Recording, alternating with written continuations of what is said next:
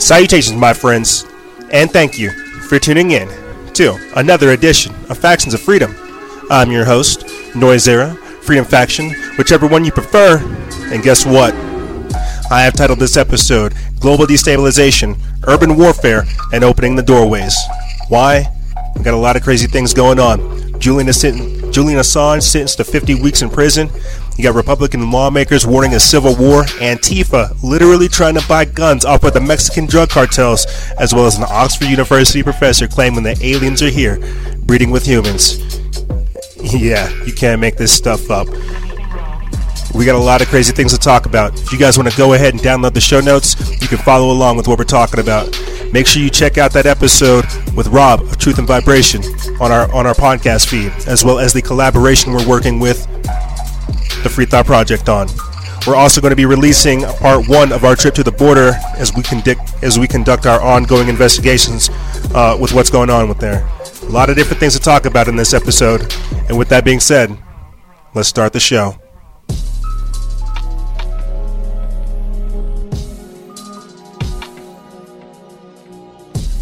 Salutations, my friends, and thank you for tuning in to another edition of Factions of Freedom. I'm your host, Noisera, Freedom Faction, whichever one you prefer, and we have a lot of different things to talk about in this edition. That's right, things like Cloward and Piven, overwhelming the system, overwhelming the courts, clash of civilizations, the multicultural agenda, so much more. We have a lot of different things going on. The summer of rage. I think everybody can see that. This entire week has been nothing but upheaval, chaos. And somehow it seems like that's becoming the new norm, that we're having to become accustomed to insanity, accustomed to lunacy. And some of you may be asking, well, yeah, of course. We're asking, well, why should we get used to it? I always joke on the show that the only sin that we're guilty of is trying to be sane in an insane world. We're only trying to have logic and reason as we can see the options diminishing. You see, I hopped on Instagram Live today to talk with you good people, not only about how people betray your patience, but why it's important for us to really understand the divinity of things. We're going to be speaking about our trip to the border and so much more in this edition. Also, some of the crazy stuff that's happening, just the overall general destabilization that's taking place. You would think it's summer. Why are people not at the beach hanging out? Well, they're too busy caught up in politics, trying to talk about how they can control your life. You see, politics is downwind from culture. And we have a culture of conformity. We have a culture of groupthink, of collectivism. We don't have a culture that actually promotes the individual, that promotes the divinity, that promotes who we truly are and where we should really go. No.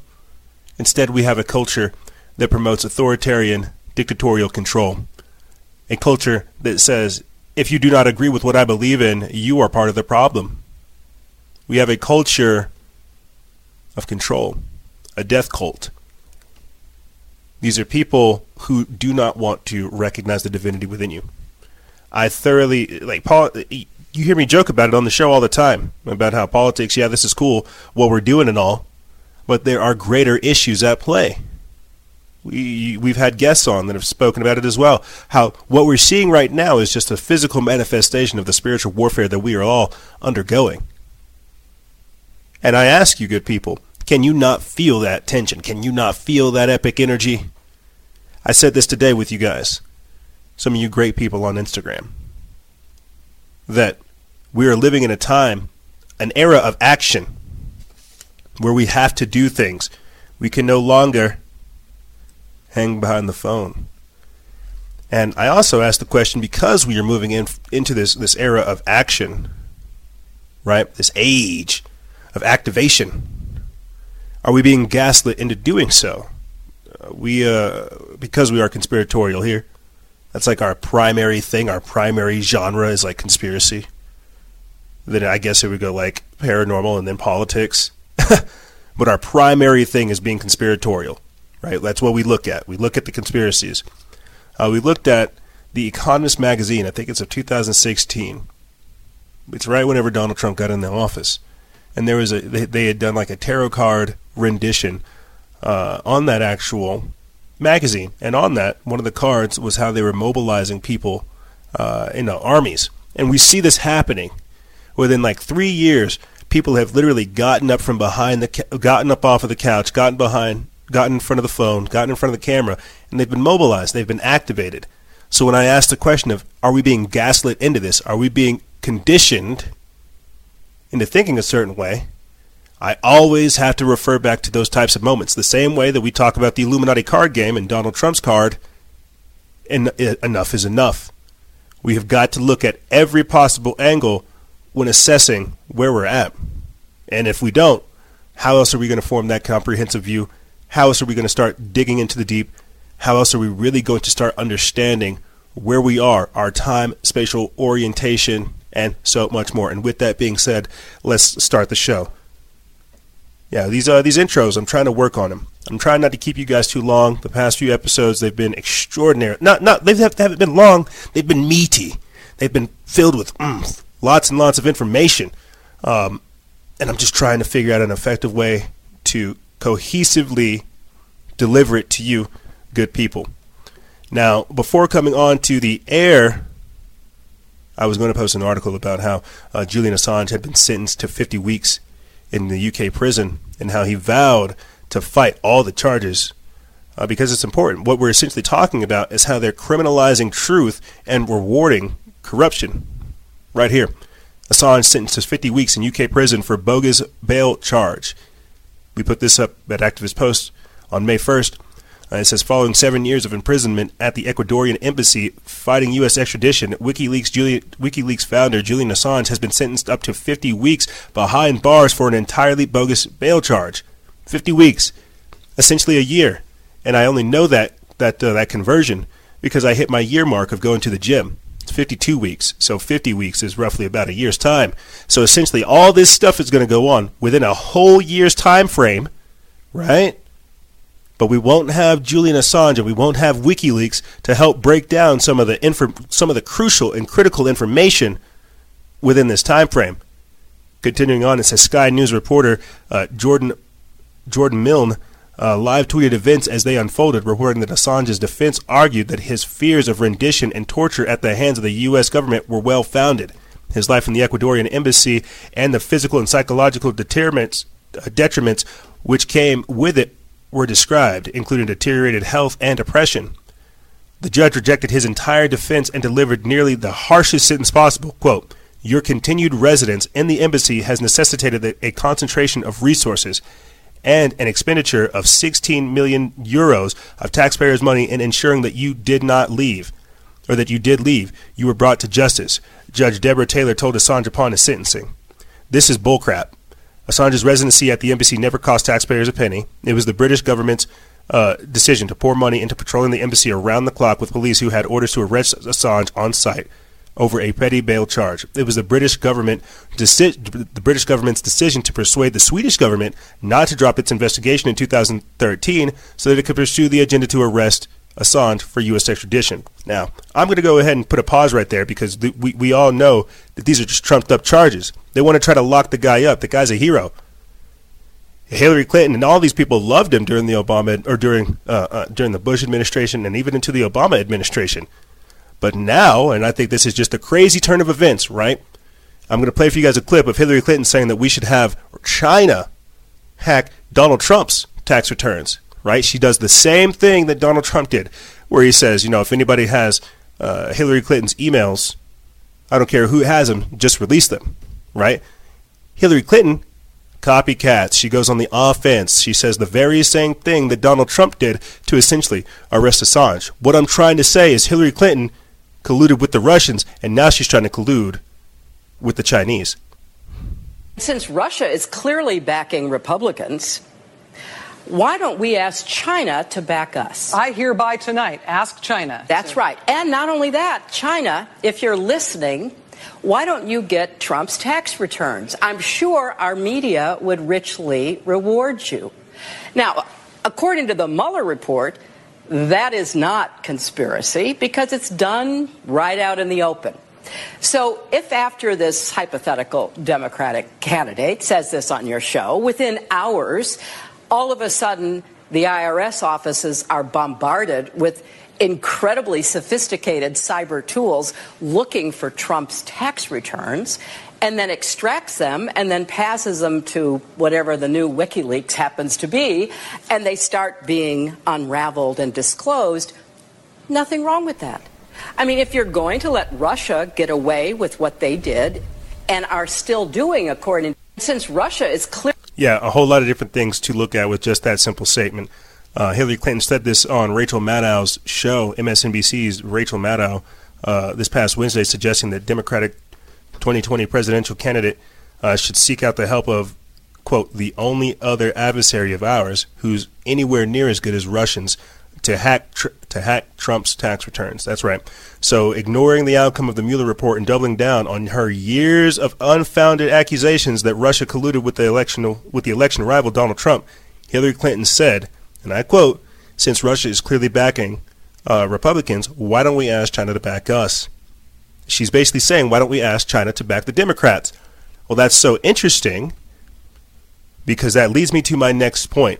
Earlier this week, we had President Xi Jinping of China.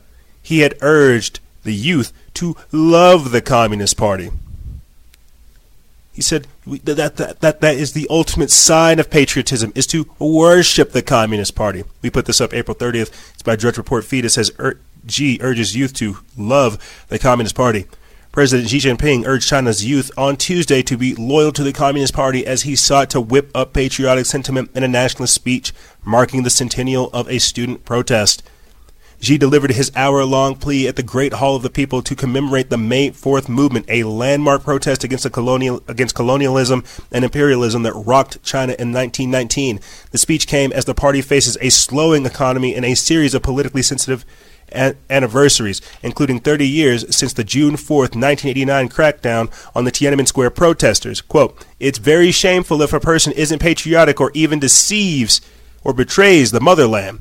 There is no place for such a person to stand anywhere," Xi told rows of young people, workers, soldiers, and Communist Party cadres, many writing notes as he spoke. Quote, "In contemporary China, the essence of patriotism is to combine one's love for the country with the love for the party and socialism," he said.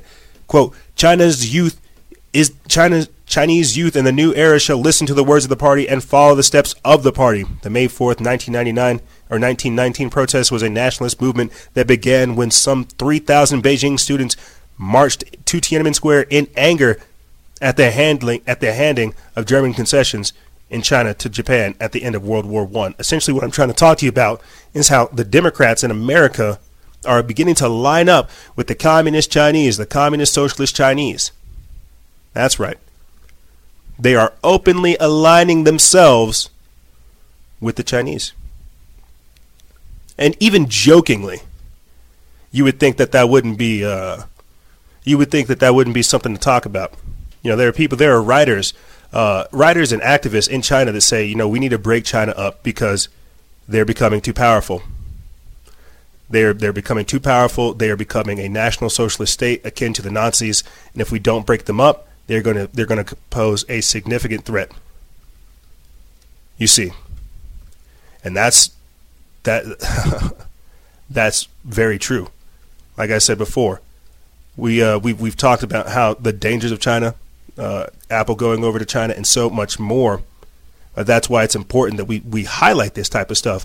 I want to play for you guys a quick clip while we have the time of Donald Trump talking about how America will never be a socialist country. I think that President Xi Jinping saying these things is kind of like a tongue-in-cheek response to Donald Trump saying just that, saying that America will never be a socialist country. But this shows you how we're going through this schism within our country, how you have this fight for communism and socialism taking place on the global scale, you see. But here, let me get this clip up for you guys. And this is, I think, that the 2019 State of the Union in front of Congress and the Senate, that's whenever Donald Trump made this statement. Part of a bold new diplomacy, we continue our historic push for peace on the Korean Peninsula. Our hostages have come home. Nuclear testing has stopped, and there has not been a missile launch in more than 15 months. If I had not been elected President of the United States, we would right now, in my opinion, be in a major war with North Korea.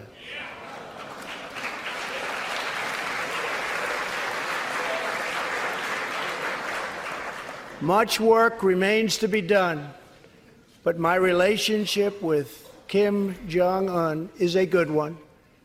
Chairman Kim and I will meet again on February 27th and 28th in Vietnam.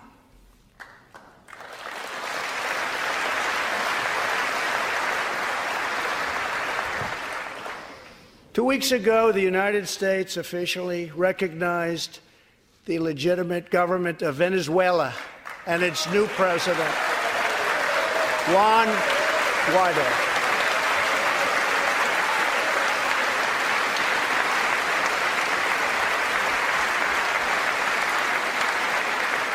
We stand with the Venezuelan people in their noble quest for freedom, and we condemn the brutality of the Maduro regime, whose socialist policies have turned that nation from being the wealthiest in South America into a state of abject poverty and despair.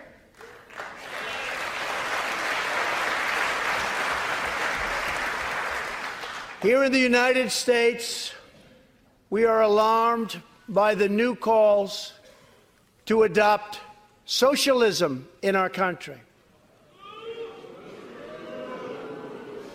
America was founded on liberty and independence, and not government coercion, domination, and control.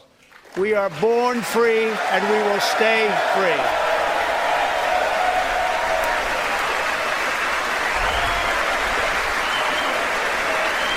And look at Bernie. He's just so upset. USA, USA, USA, USA. Okay, sorry. Getting a little patriotic here. Sorry, I love my country.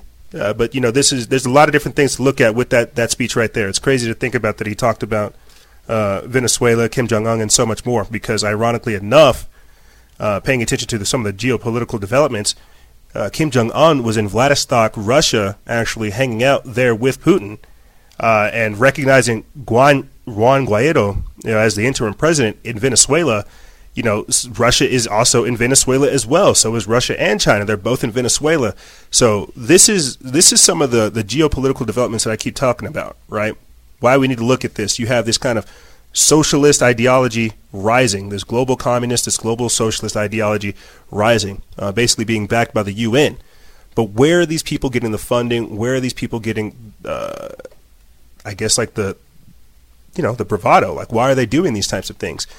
These types of developments are happening because this is part of that global destabilization. As I've said time and time before, throughout Trump's entire presidency, he is here to trump in the technocracy. Now, the technocracy is the scientific dictatorship that is Agenda 21, Agenda 2030, and Agenda 2050. It's the Sustainable Development Agenda. The Green New Deal as put forth by Alexandria Ocasio-Cortez, as well as New York Mayor Bill de Blasio. It's the Green New Deal, the Green Agenda. Now, before we get to actually going through the Green New Deal and the Green New Agenda and all these different types of things, we have to collapse, right? But before we do so, let's get into this type of stuff. I want to play for you guys this clip, and I'll try to just, if anything, rapid fire go through a few of these just so we can get them on record. But as Donald Trump was talking about recognizing Juan Guaido as the interim president, you've had violent clashes erupt in Venezuela after the U.S.-backed Guaido has called for the military uprising. So you have this puppet, Juan, essentially having money from the U.S. to carry out these types of destabilizing acts in their country. Porque los tomaron, están a favor del gobierno. ¡Libertad ahora! ¡Libertad! ¡Libertad!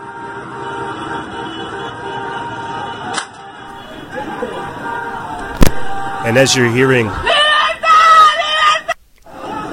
liberty, as you're hearing those horns honk in the background, what I'm playing for our audio listeners is a video clip of National Guard running up on other National Guard, guns drawn, telling them to get up on the ground. What we're seeing right now, what's going on in Venezuela, is a coup, a live-time coup.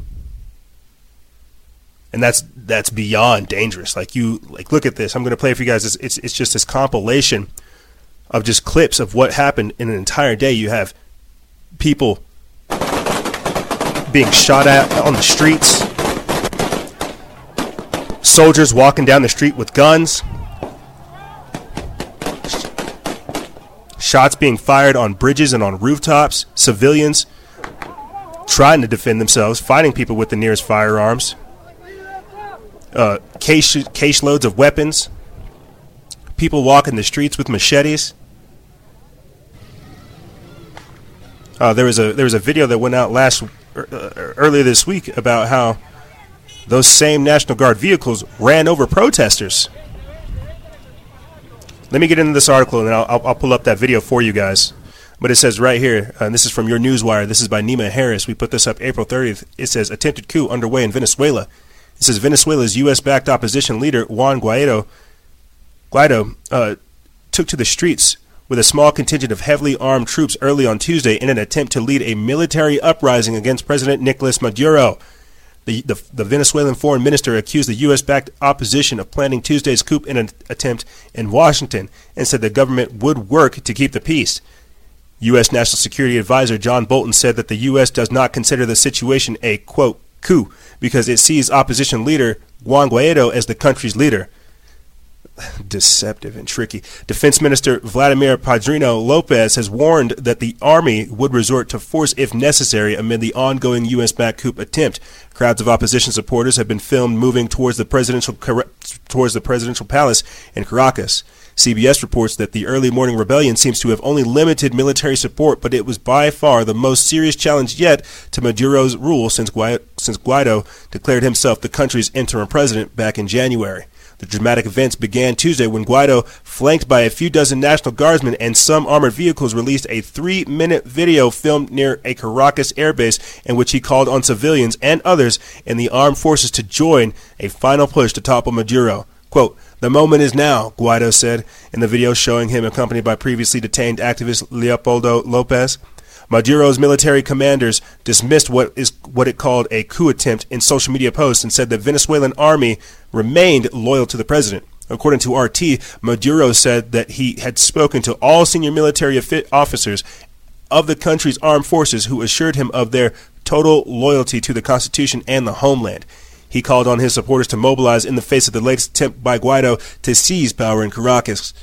Venezuela Defense Minister Vladimir Padrino Lopez also said in a TV address that the national armed forces remained loyal to the government, while adding that those behind the acts of violence were partially defeated. Acts of violence. So I've been saying this since we started seeing some of the crazy things happening in Venezuela. I am not for regime change. The people of Venezuela, they need to solve this themselves. But what's happening now is you have America doing what America does, always going in there to try to get the oil, to try to get the resources. I mean, again, China is already down there. They've sent troops down there. They've sent humanitarian supplies, like actual tons of food, of medicine, because the people need it. They've been without food and proper health care and diets for 5 years, man. And you think about this as well, because this plays a huge part in what we're going to be talking about in the next segment. As far as the multicultural agenda, people coming in through Venezuela, these people are looking for sustainable lives. They're looking for a paycheck. They want that 9 to 5 the same way America does, but they can't have that if they're living in revolution. What happens when these Venezuelans come to America? Okay, you already have Cubanos, you already have El Salvadors, you already have Sudanese, you already have people from the Congo, Nigeria, Iranians. You have all kinds of people showing up on the southern border because they are experiencing just this destabilization in their country, and they are seeking asylum here in America. But that's the crazy thing about all this. Are we going to accept Venezuelan refugees the same way we should accept Syrian refugees because we caused all this chaos in their country? You see? And these are things that people don't really think about because it's going on. But to get another one of these videos in for you guys so we can have this, as I said before, on record. Check this out. This is how they censor you. For our audio listeners, what's happening is I'm pulling up a post on our page. that has 12,000 views and is considered sensitive content. So we have to click to see the video as we talk about this right here. Regime change in Venezuela as military vehicles run over rioters in Caracas. And what you're seeing right now, or what our audio listeners would be seeing, are troops in armored vehicles clashing with protesters during an anti-Maduro protest. Somebody threw a Molotov cocktail at one of the National Guard vehicles. They decided to start running people over. And we've seen this before. We've seen them open fire on actual protesters in Venezuela. I remember posting on it. One military vehicle plows into a group of protesters, leaving at least one injured. They cut the clip. I don't know why they don't show it. But this is going to happen. Okay? This is going to happen. It's going to intensify, and it's going to happen here eventually in the country. I hate to say it, but you can see it all. You can read the tea leaves. You can see it happening right here. And this is, again, to get all this stuff on record. Ignoring devastating roles of U.S. sanction, Western media sees regime change as Venezuela's only solution. And the video that I'm playing for people is a highway, like a freeway that, goes back and forth, right? Everybody is literally mobilizing to go to the presidential palace in Caracas. You see. So all I can really do is wish the best for the Venezuelan people and hope that they can sort this out without too much interference from America. But we already see that we're already involved, so we will truly see what happens. It's very dangerous to think that these types of things can happen and that we can just walk up in there and cause all of this chaos. But this is what America does. Unfortunately, we scramble things. We put in little puppet people. We install our own people that we can control, that vote the way that we want us to, or want them to, and that do what we want. And this is that destabilization. The people of Venezuela have been without proper food and proper health care for quite some time. There are articles every other week or so talking about the conditions down there. People having to sell hair for food, selling sex for food, selling children for food. They're out of the zoo animals. People aren't gardening. Like this is a humanitarian crisis, and that's why it's bubbling up like this. But does that mean that we need to go down there, like Donald Trump said, and fight their own fight for them? One of the things that China did in response to us sitting, because as always, we send humanitarian aid in the form of guns and ammunition that I'm sure the opposition, the U.S.-backed opposition, is now using. And in response to that, you had China and Russia saying, well, we're going to send troops and we're actually going to send medical supplies. So again, are we having a proxy war the same way we did in Syria, but now in Venezuela? We're not hearing a whole lot more of ISIS. Apparently Russia and America, they solved all that stuff over there. I guess so, because not really, they didn't really solve anything if ISIS is over here claiming that they carried out the Sri Lankan bombing attacks just last week. But you see what I mean. It's this proxy war taking place in another country, in another state. Before coming onto the air with you good people, there was an article that surfaced about how Russia is warning the U.S., saying, watch what you're doing in Venezuela because they have interests in there. And that's what America is doing, is we're becoming this empire that's just having our hands in too many pots, and it's becoming very dangerous. But to speak again over here on the actual the destabilization that's taking place globally, the people of France, the yellow vests, they've been still continuing. I don't even know what week they're in now, but they're still continuing the yellow vest protests to try to fight back against the globalization that's taking place. But right here, we have an article from Now the End Begins by Jeffrey Grider. It says, Armageddon rioting breaks out in Paris as extremist black bloc anti-capitalist demonstrators hijack May Day and yellow vest protesters. So while you have people who are fighting anti-globalism, fighting the New World Order, you have people, these black bloc anti-capitalist extremists, showing up saying, you know what? I like what you guys are doing here. It would be a shame if somebody were to riot and distort your message. Now, you guys will actually go out there and go see some of the videos that are out there, and you know how the French are. They get crazy. They have been pelted with riot guns. They've been hit with gas canisters. Like, it's all crazy. Let me get into this article. We put this up May 1st. It says rioting broke out in Paris today as thousands gathered for May Day protests dubbed Armageddon by extremist demonstrators. Dirtbags. Thugs from so-called Black Bloc anti-capitalist movement were involved in running battles with police soon after 1 p.m. Members of the anti-capitalist agitator group Black Bloc have joined the Yellow Vest protesters on the streets of Paris today, resulting in an unbelievable level of rioting, fighting, and violence today as French police struggled to keep the anarchists at bay. President Macron must be beside himself at this point, wondering what will it take to restore peace to the Paris streets since the citywide protest began back in November of 2018. For those of you that have not been following this story closely, the protests began last year as a reaction to France attempting to impose a climate change tax on their gasoline purchases for their vehicles. You can get a lot of liberals in any country to sign on for so-called climate change legislation, but it's a whole other story when you start reaching into people's pockets to pay for it. President Trump was 100% right when he pulled America out of those stupid climate change accords, and the rioting on the streets of Paris is an excellent illustration of just how right he was. Yeah, see, you can always go for socialism, but you're going to have to fight your way out. You can always vote to become a socialist, but you're always going to have to fight your way out. They're not going to let you go.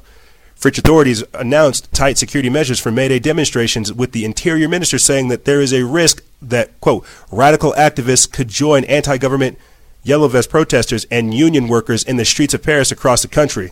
This next part is from the Daily Mail UK. By 2 p.m., there had been 165 arrests in Paris, most for public order offenses related to the rioting. Weapons were also confiscated as the police used tear gas, rubber bullets, and baton charges to try and restore order. Black Bloc activists with their faces covered could be seen leading attacks on officers and smashing up vehicles and shop fronts.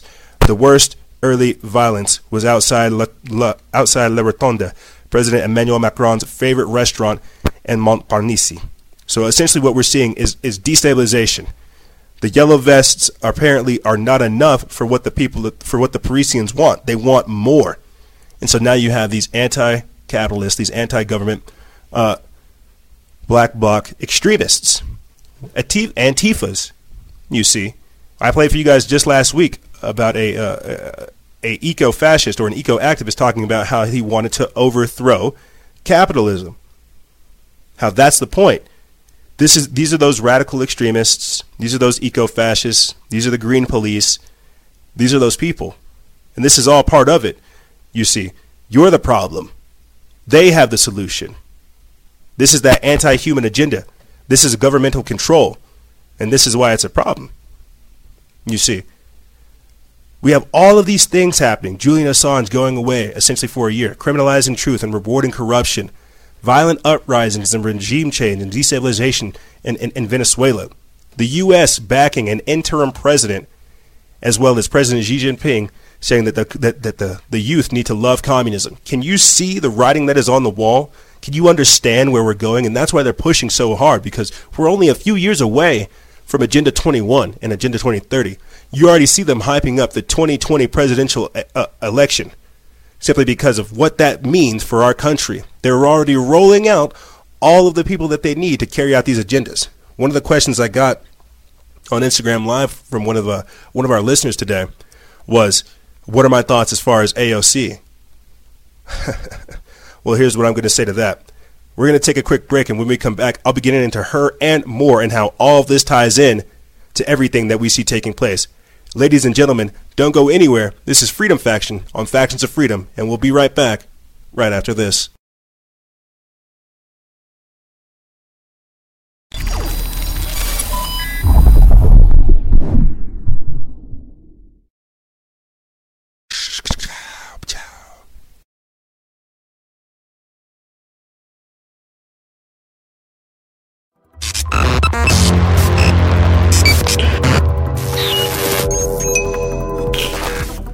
Salutations, my friends. I'm here to talk to you about, that's right, CBD oil. CBD oil can reduce the risk of relapse among alcohol and cocaine addicts, and you know they're trying to flood us with both.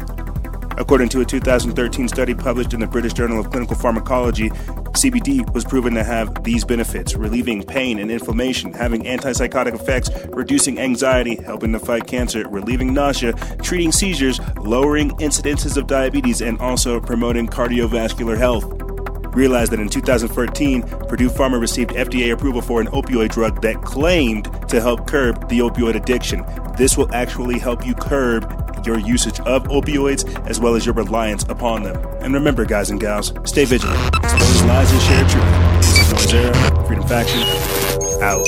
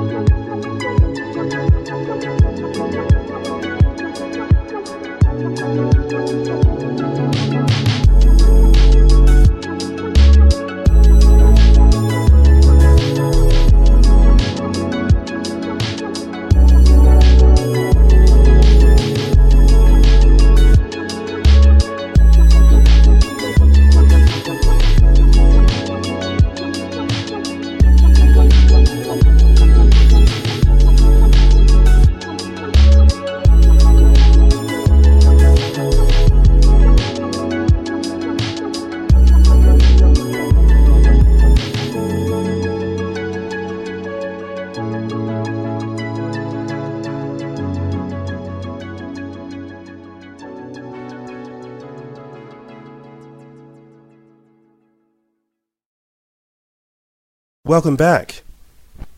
That's right. We're still here. Still in the clear. Still fighting the good fight. And I want to say thank you guys for being here with us while we try to sort this out. We're trying to do the best we can with the resources that we have and the time that we have. But that's not good enough. No, that's not good enough. We're moving, as I said before, we're moving into the era of action. No more lip service. No more talking. Are we being gaslit into this? Clearly, we live in such tremendously glorious times. We're in the eye of the hurricane. We're in the eye of the storm. And where we land from here, I think we're all curious. What does the future look like? What did you do yesterday to make your tomorrow better? Do we take the time to ask, or are we just hoping that somebody else is going to give us what we need? And that's the problem. You see, like I'm going to say this because I'll probably talk a lot about, communism, socialism, and all this stuff throughout this segment. We've titled this segment Urban Warfare because we're going to be getting into, terror plots, civil war, cartel members, AOC, and so much more, man. We're getting into this stuff. Back before I was really, I guess, like politically involved or politically, engaged in doing anything that I was doing now, right? Whenever I was still in high school, I wanted to vote for Obama because I was like, yeah, dude, like, he's going to give us free college, and I don't want to pay for college because that's an arm and a leg. And I thought, like, I really did think that, like, great, it would be cool to go to college for free because then I could learn all of this cool stuff. I really did think that, and I was super down for it. I pushed for it, and I liked what I heard. But then I started waking up. I started doing stuff. I started living. I started getting involved. And then I realized, look at what that free college got you. I got a buddy of mine, right, and she's going to, I don't know, she must not be paying attention to anything that we're doing because, well, let's just say she's got an art degree and she's going to Cali. And so I'm like, that is, okay, that's part of the problem is that we have a lot of useless degrees. She comes from a well-off family, great person, but, just not paying attention. And you guys have heard me talk about this, over the past few episodes is, this whole thing is art is a job. It's not like an education. You can go learn some more stuff to help you become like a better artist or a better photographer or anything in that vein, but no one's going to pay you to do what you should be doing naturally because this is who you are. If it's a passion, you're never going to be paid. You're just going to be, rewarded for doing what you're doing, compensated for the work that you do. And so it's just interesting to see the types of things manifest. And so I get it. Free college, everything's hunky-dory. Everything's not hunky-dory. It's hunky-dory when you're not paying attention. That's why they say ignorance is bliss. But that's why it's imperative that we do pay attention to what's actually happening in the generations that come. What happens whenever everything is free? It begins to lose its value. I said this as well on our Instagram story, or when I was on the Instagram Live with you guys, how that's the ultimate goal. They want to turn us into permanent renters, never own anything because owning alludes to individuality. It alludes to property. It alludes to you having an individual self, an individual right, and just being free, right? You can't be free if you're forever renting, if you're forever borrowing. That's what this new global communism, socialism is going to be. That's what Agenda 21 is. That's what Agenda 2030 is. That's what the New World Order is, right? Let's get into this. Let's get into this, even more so than we already are. We have had a very, very interesting week. The writing is on the wall.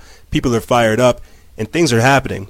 You have Washington State Republican Representative Matt Shea warning the American citizens that civil war is coming to America. And I have a few articles and things to get into later on that confirm just that. But what's going to happen is I'm going to play for you guys this clip, and then we'll get into this article from News Punch.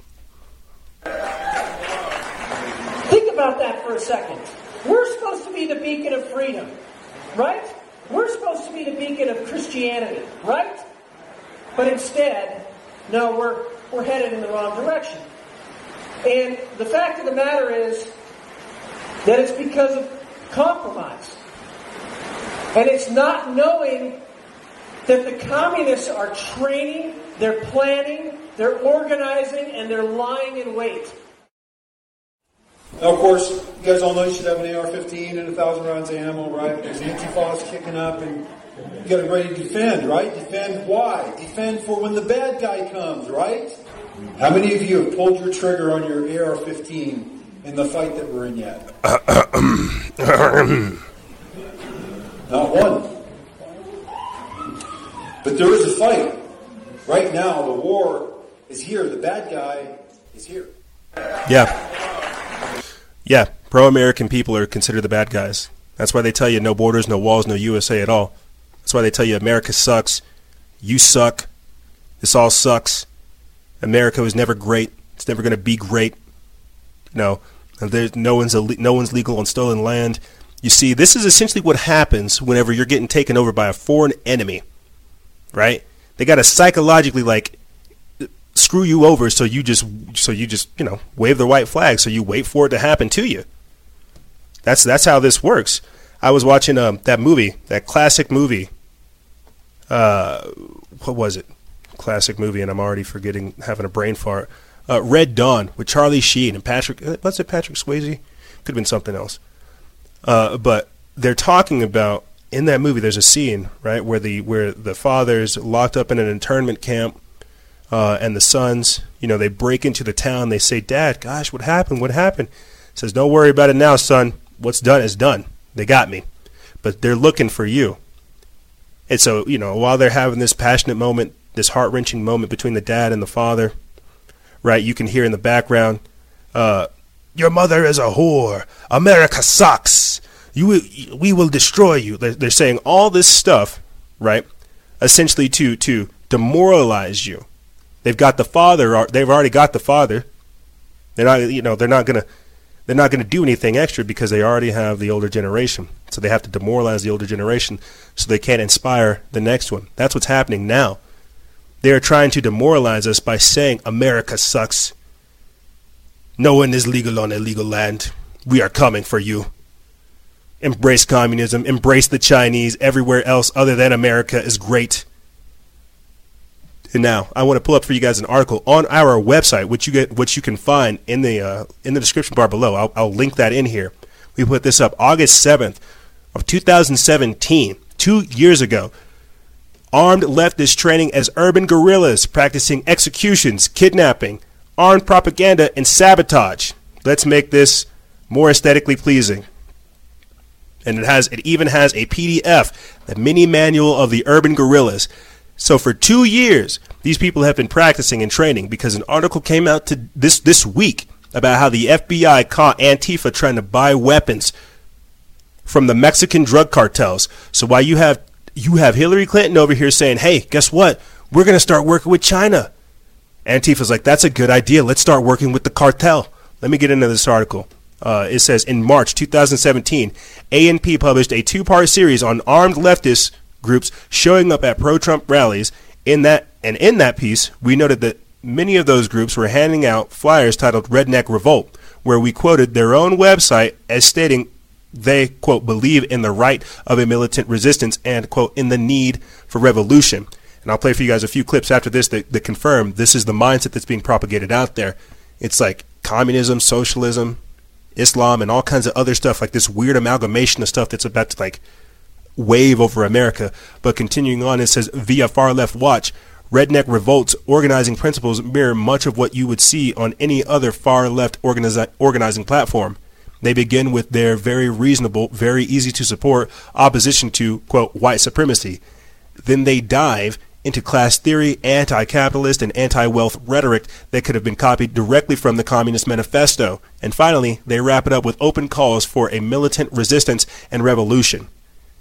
Consider this part 3 in the Full-Scale Revolution series, as we have run across some very disturbing news regarding this Redneck Revolt group, where their communist leanings of anti-capitalism, class warfare, and belief in the need of a revolution by the way of a urban guerrilla warfare includes recommended sources, one of which is titled The Mini Manual of the Urban Guerrillas, which teaches their, quote, 30-plus vetted branches across the country about tactics of warfare, including sabotage, kidnapping, executions, armed propaganda, and terrorism.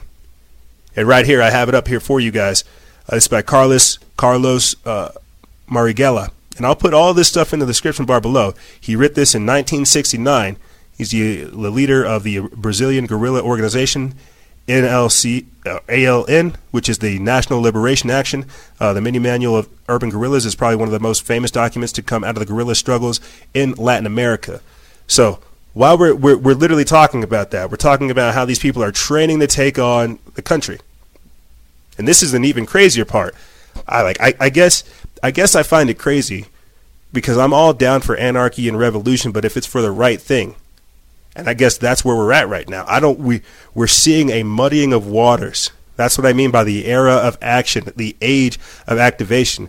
People are. This is essentially what the New Zealand shooter was talking about. The birth rates and the numbers. This is why people are hitting that accelerationist, anarchist mindset.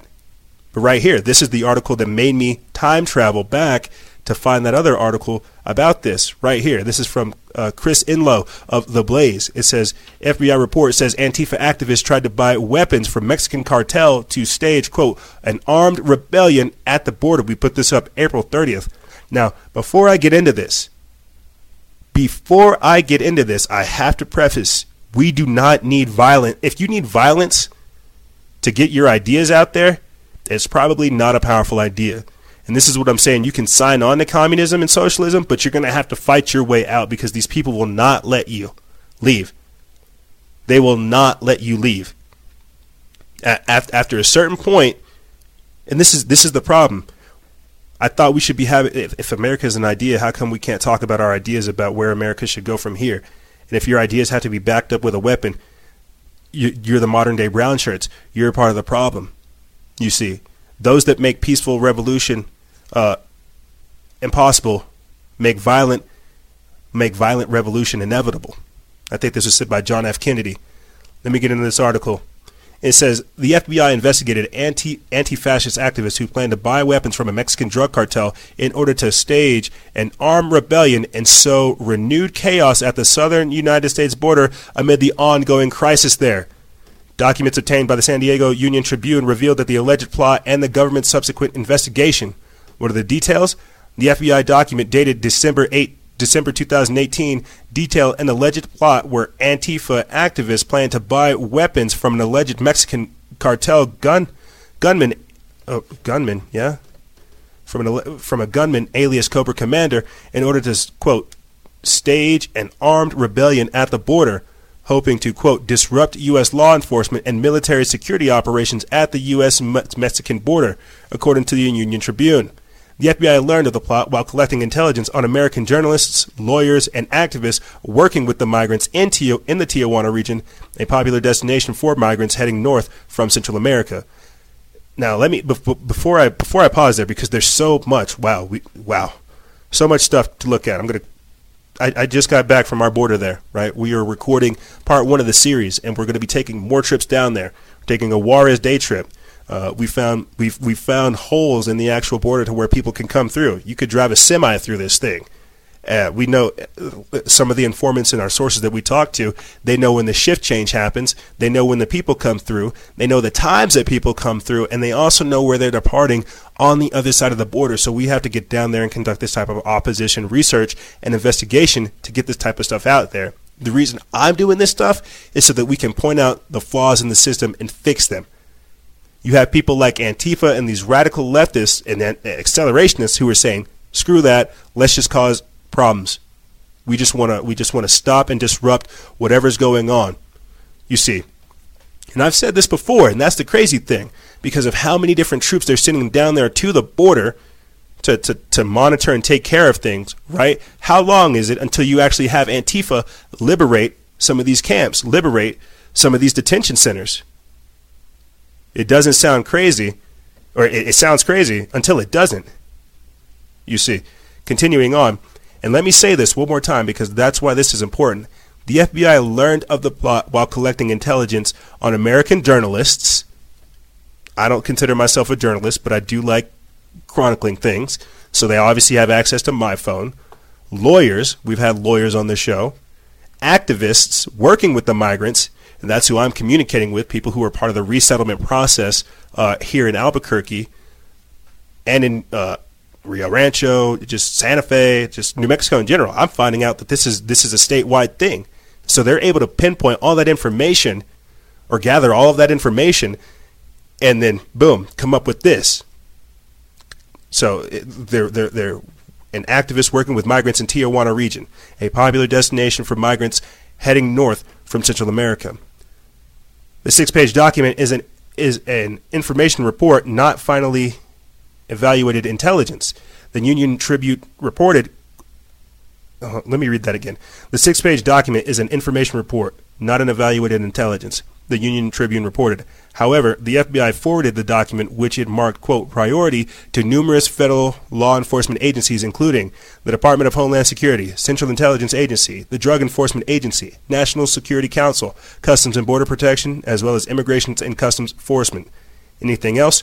Two people named in the report, Ivan Reibeling and Evan Duke, also allegedly plotted to establish camps in Mexico that would be used to train activists to become, quote, community defense militias. Organizers planned for the camps to be used as staging platforms from which 5-person units would form to train anarchists in fighting, combat, and conducting reconnaissance, and then to launch disruptive U.S. government operations along the border. The report stated, according to the Union Tribune. However, both men denied involvement. Quote, here I find the government again trying to tie me to some stuff I wasn't involved in, Duke told the Union Tribune. Yeah, it's easy to say that you're not involved whenever they've already caught you red-handed. And that's what I'm talking about. There's more people out there like that who are doing this. So here again, we have this discussion of hardcore, radical left people aligning with not dregs of society, but undesirables of society. And then you have the right over here aligning with the government, saying that we need more that we need more of the police state, we need martial law, lock down the borders, send the troops down. This is dangerous because each side is agitating the other, and we're here in the middle not wanting any of it. Not wanting any of it. You see, there was recently a terror plot in San Diego.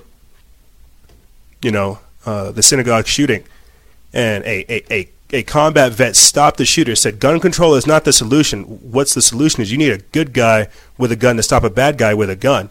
This is why the Democrats are pushing for full gun control. Why they want to repeal the Second Amendment, because if they can eliminate your guns, right, they can take those guns, give them to the cartel, Antifa can buy them, then use those guns against you.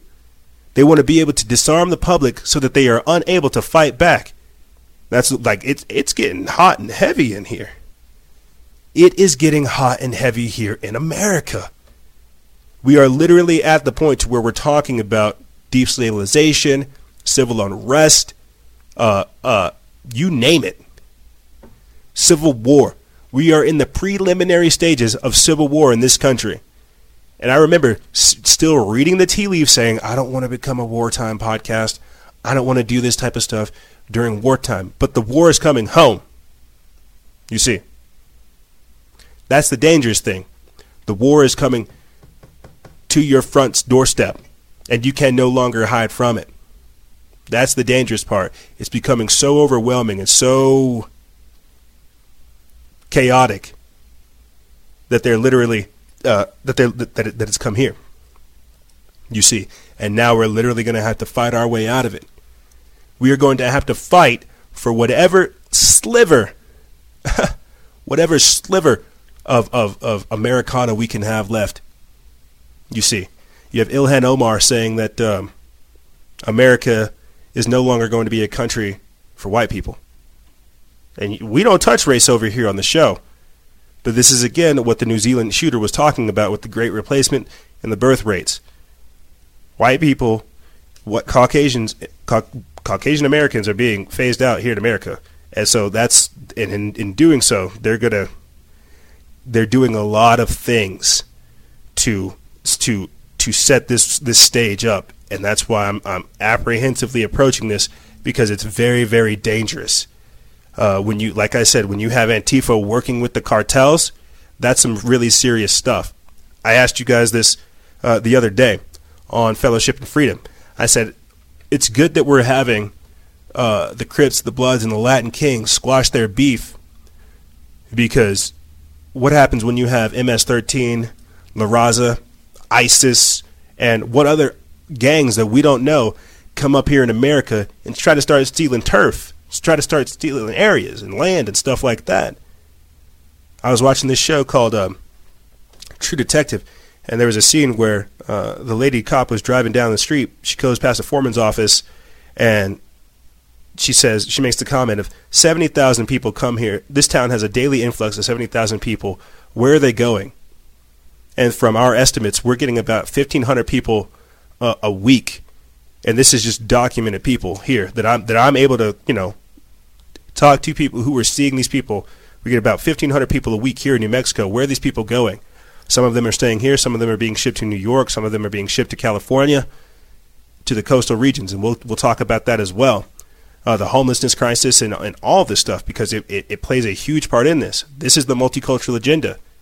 So when you have people saying no borders, no walls, no USA at all, what you're essentially saying is what they're saying is we're going to invade America, we're going to kill you, and then we're going to replace America. When they're saying that no one's legal on soil and land, this is what they're saying. They're going to come back and take it. It's a literal psychological mind game that we're up against. So when I'm saying that we have American gangs, like they're American, like the Crips, the Bloods, and the Latin Kings, and the bikers, the Hells Angels, and whoever else, what happens whenever they have to They have to go against the other undesirables of societies, the so-called rebels, or you see, the rogues, the vagabonds of society. That's a whole nother thing. You thought you thought what was happening in Venezuela is bad. We're about to have something else over here. Really? Let me pull up this video for you guys. It's got no audio, but I'm going to go ahead and play it and describe it for our audio listeners, so we can get all this stuff on record. But this comes only a few weeks after Yuma, Arizona has declared a state of emergency. There's a new video that shows illegals flooding into Arizona. You can find this on our Instagram page. Currently, it has 34,000 views. We put this up April 30th.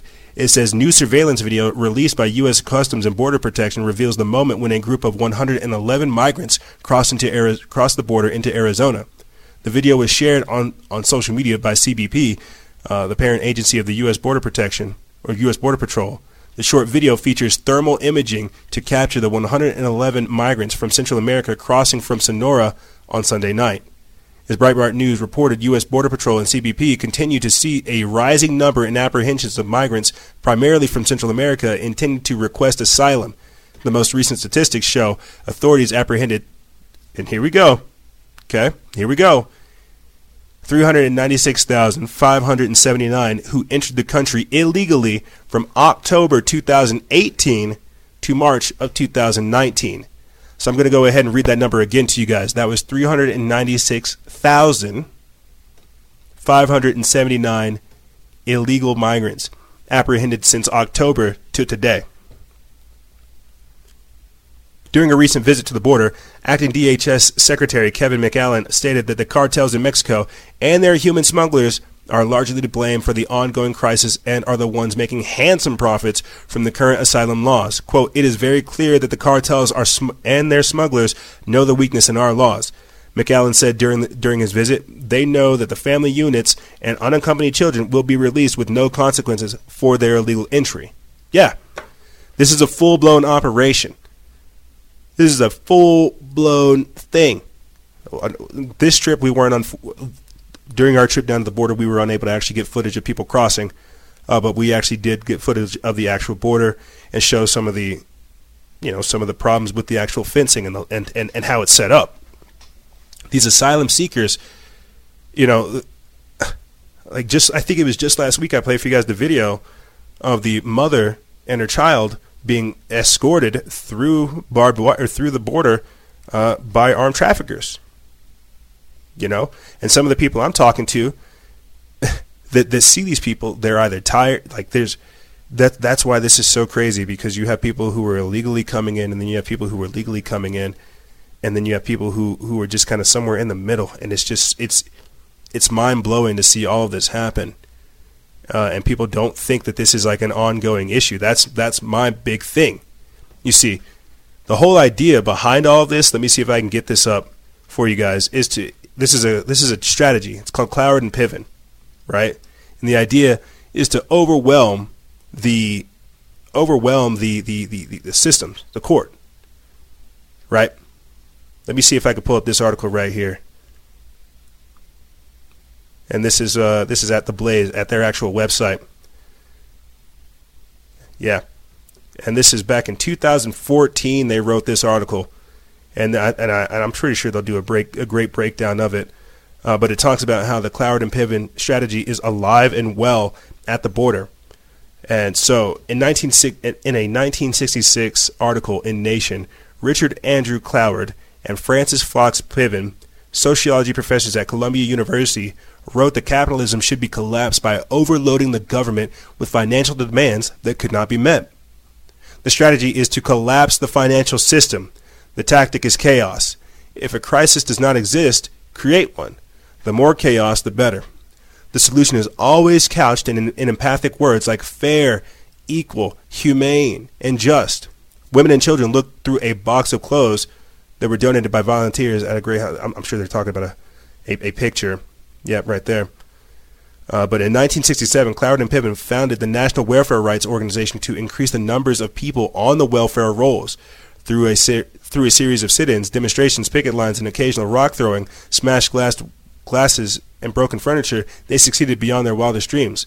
By 1970, there was one person on welfare in New York City for every 2 working in the private sector. The city declared bankruptcy in 1975.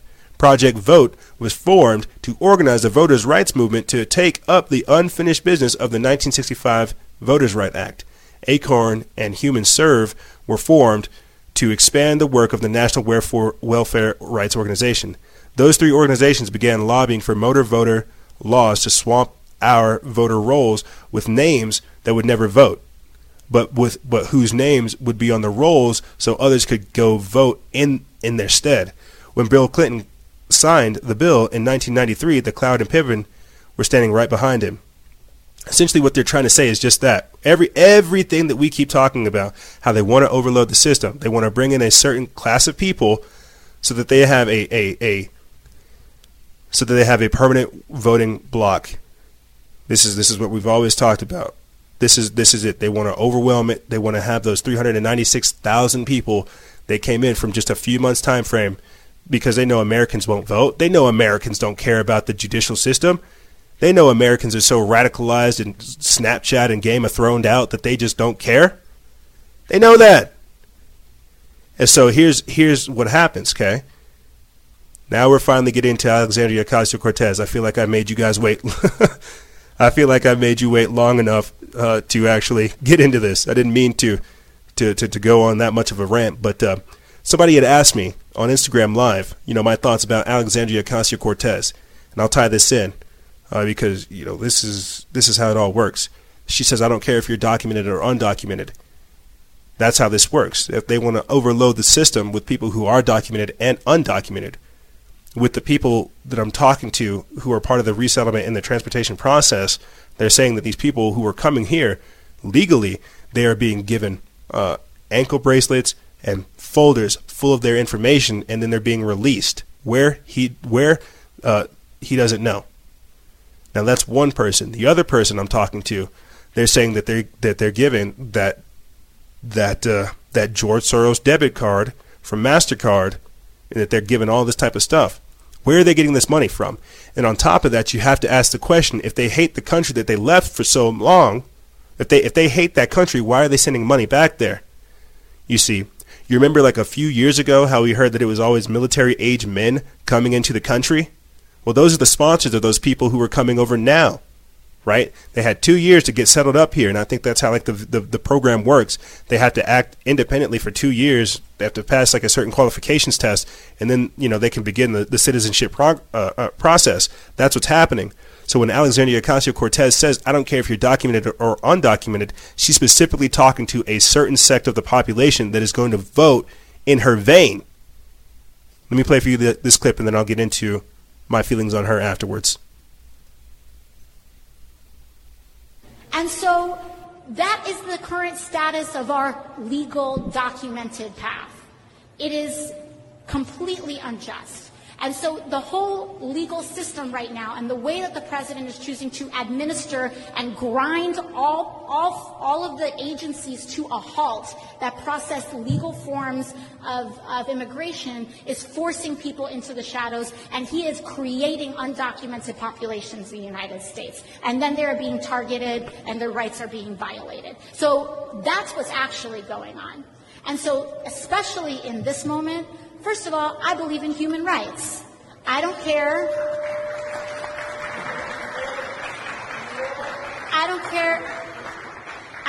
if you're documented. I don't care if you're undocumented. I don't care if you're out here. I don't care if you're in Rikers. I believe in your fundamental human rights. Fundamental human rights. And yeah, me too. And that's why I feel like we should get these people better care. If we really wanted maximum care and we truly cared about the actual welfare of these people and their human rights, we would make sure that they went through the actual process and were given everything they needed. We wouldn't just do the lip service, Alexandria. And so somebody asked me on the Instagram Live earlier this morning, they said, "Freedom, how do you feel about AOC?" And I had to check myself because, well, I have to.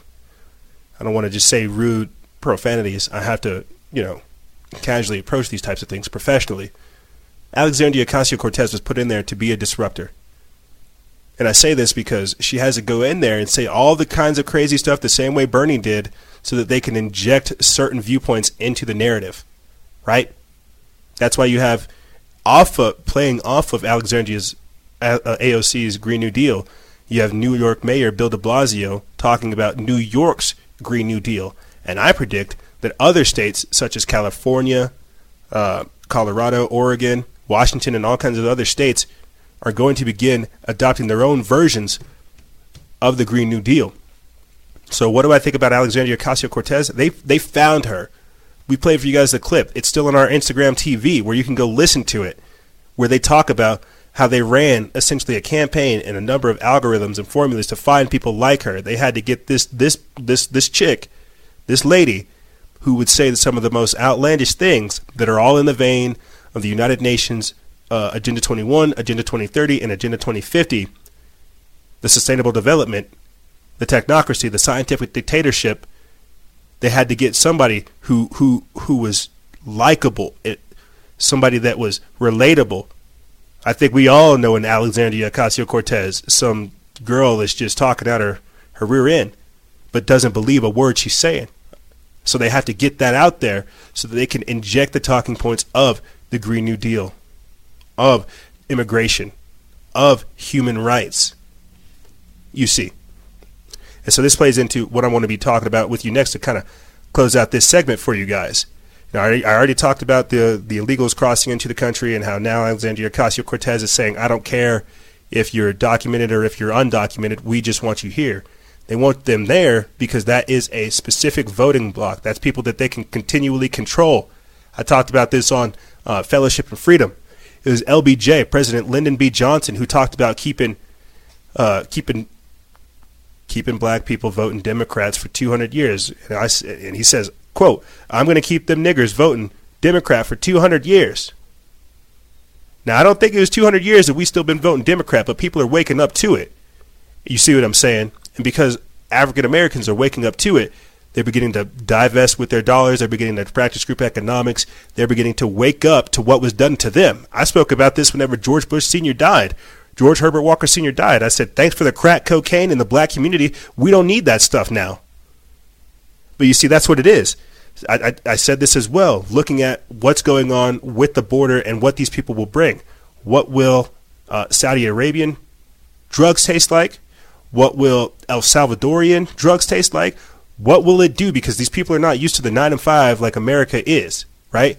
What they're used to is running these quick hits, doing some shady stuff, and getting by for a few weeks to a month. That 9 to 5, going to go punch your clock, having that safety and that security, that job security, that's going out the window. Because on top of that, too, these people are coming up here, they want to work. Where are they going to work whenever you have Amazon taking over everything and we're moving towards automation? There's so many different things that this comes with. But don't worry, that's why they have Andrew Yang, that presidential candidate, talking about his freedom dividends. He thinks, and this is how it all works. They see the automation's coming, employment's going to go down, or unemployment's going to go up, employment's going to go down, and they're going to see what happens when we start rolling out the robots. People won't have jobs. People won't have passions. People won't have a place to put their energy. They're not going to have the access to voice their opinions on social media. We already see the censorship happening. Do you see how this is a recipe for what they think of as control, but all they want to control is chaos? But what comes from that? Order ab chaos. That's why we have to pay attention to the conspiracies and the Illuminati. But right here, I want to finish this segment up with you guys talking about this, because this is just the craziness of it all. Right here, Pentagon approves $7.4 million for troops to feed and care for border crossers. And that was from the Daily Sheeple. This next one is from Kyle Hunt of the Renegade Tribune. It says Pentagon approves 320 troops to babysit illegal border crossers. It says, and we put this up April 30th. This is by Sean Walton of the Daily Sheeple. It says the Pentagon plans to take a more active role in the border crisis, but not stop it. The Department of Defense announced Monday that it is planning to spend $7.4 million on a troop mission at the United States-Mexico border that includes feeding and caring for migrants and border crossers. The mission will involve sending 320 more U.S. troops heading to the southern border to help Customs and Border Protection and the Immigration and Customs Enforcement agents take care of migrants who have crossed the U.S. border. Department of Defense officials described the Department of Homeland Security request for more aid for migrants as necessary in dealing with the humanitarian crisis at the southern border. So they're sending 320 troops at $7.4 million down there to the border to say deal with this. I should have calculated how many troops that they had already sent down there, but it's beginning to be a full-blown mission. I have some buddies that signed up for the National Guard a few months ago. They're already down there. They're already down at the border deployed. They thought they were going to be able to go to school part-time and then, do the weekend warrior thing. Nope, they're on full-time deployment down there at the border. So what does that mean? You got Antifa over here working with the cartel, buying weapons off of them so that they can't be traced back to them. Because if you buy a gun these days, you're going to have to register it and get it into the system. They're buying illegal guns to stage an armed conflict on the border. That's what I mean by urban warfare. That's what I mean by global destabilization. You see, you've got to look at what these people are trying to do. They are literally setting us up for some kind of conflict, and I've told you what the end result is. Martial law, control, lock it down. And if you think that's bad, where will it go from there? Things are heating up in this country, and that's why I'm telling you guys, we have to stay vigilant. But at the same time, we have to ask the question, are we being gaslit into a position that we can't back out of? They're greasing the tracks. We just have to ask ourselves if we're ready to get on board with what they're doing. But what's going to happen, gang, is we're going to take a quick break from all of this crazy insanity and come back talking about more insanity. We're going to be talking about thousands of students in Virginia identifying as transgender. Apparently there's been a massive herpes outbreak at Coachella. and a Oxford University professor has claimed that aliens are here and that they're breeding with humans. We're going to be getting into all kinds of strange things to close out this actual episode because indeed things are hot. But ladies and gentlemen, don't go anywhere. We'll be right back right after this.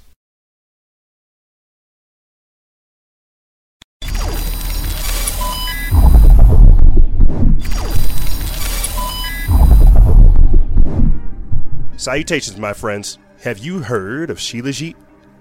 Well, to be quite honest, neither had I. But then I started doing some research and I found out that it was part of the Hindu Ayurvedic system of medicine, and for hundreds of years since its discovery, it's had the potential to help people live a healthy and balanced life. Here, let me read off some of the benefits for you guys. It increases your energy, boosts your libido, balances your mood, supports healthy aging, decalcifies your pineal gland, and we all understand how important that is, supports healthy brain health. It also helps regulate your hormones. There are so many benefits to taking this that I cannot put them in this single video. You can mix it in with tea. I like to mix it in with my pre-workout in the morning, and be careful, it's going to give you that boost. It's going to give you that energetic boost you need to get through your day. And remember, guys and gals, stay vigilant, expose lies, and share truth. This is Noisera, Freedom Faction, out.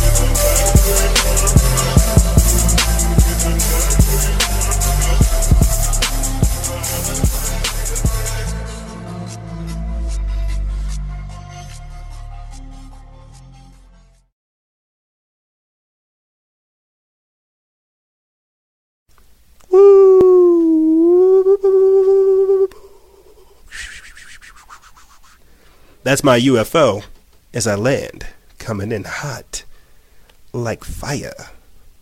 Hot like the back swole of the most beautiful girl. Oh, hey, salutations. We're back. So, yeah, that last segment, right? Pretty crazy.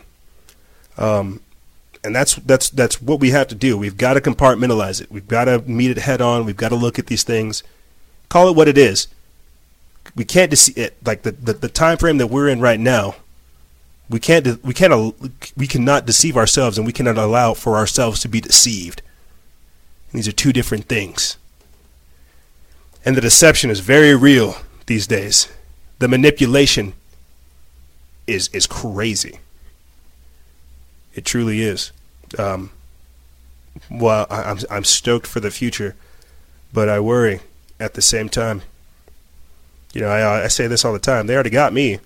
Whatever issues I already have that I don't work through, they already got me. That's why we have to make a better world for the coming generation, and that's why we have to stand now. We have to fight. We have to believe in something, even if it means believing in something greater than yourself. But that shouldn't be hard, or at least you would think not. But let's get into this segment. Actually, before I do, I want to make a quick plug because we are going to be getting into some kind of spiritual, esoteric, cool stuff over here. I want to make a quick plug for the 10-day jungle retreat that we're going to be doing with Nate Max. I'll put the link for that in the description bar below so you guys can go check it out.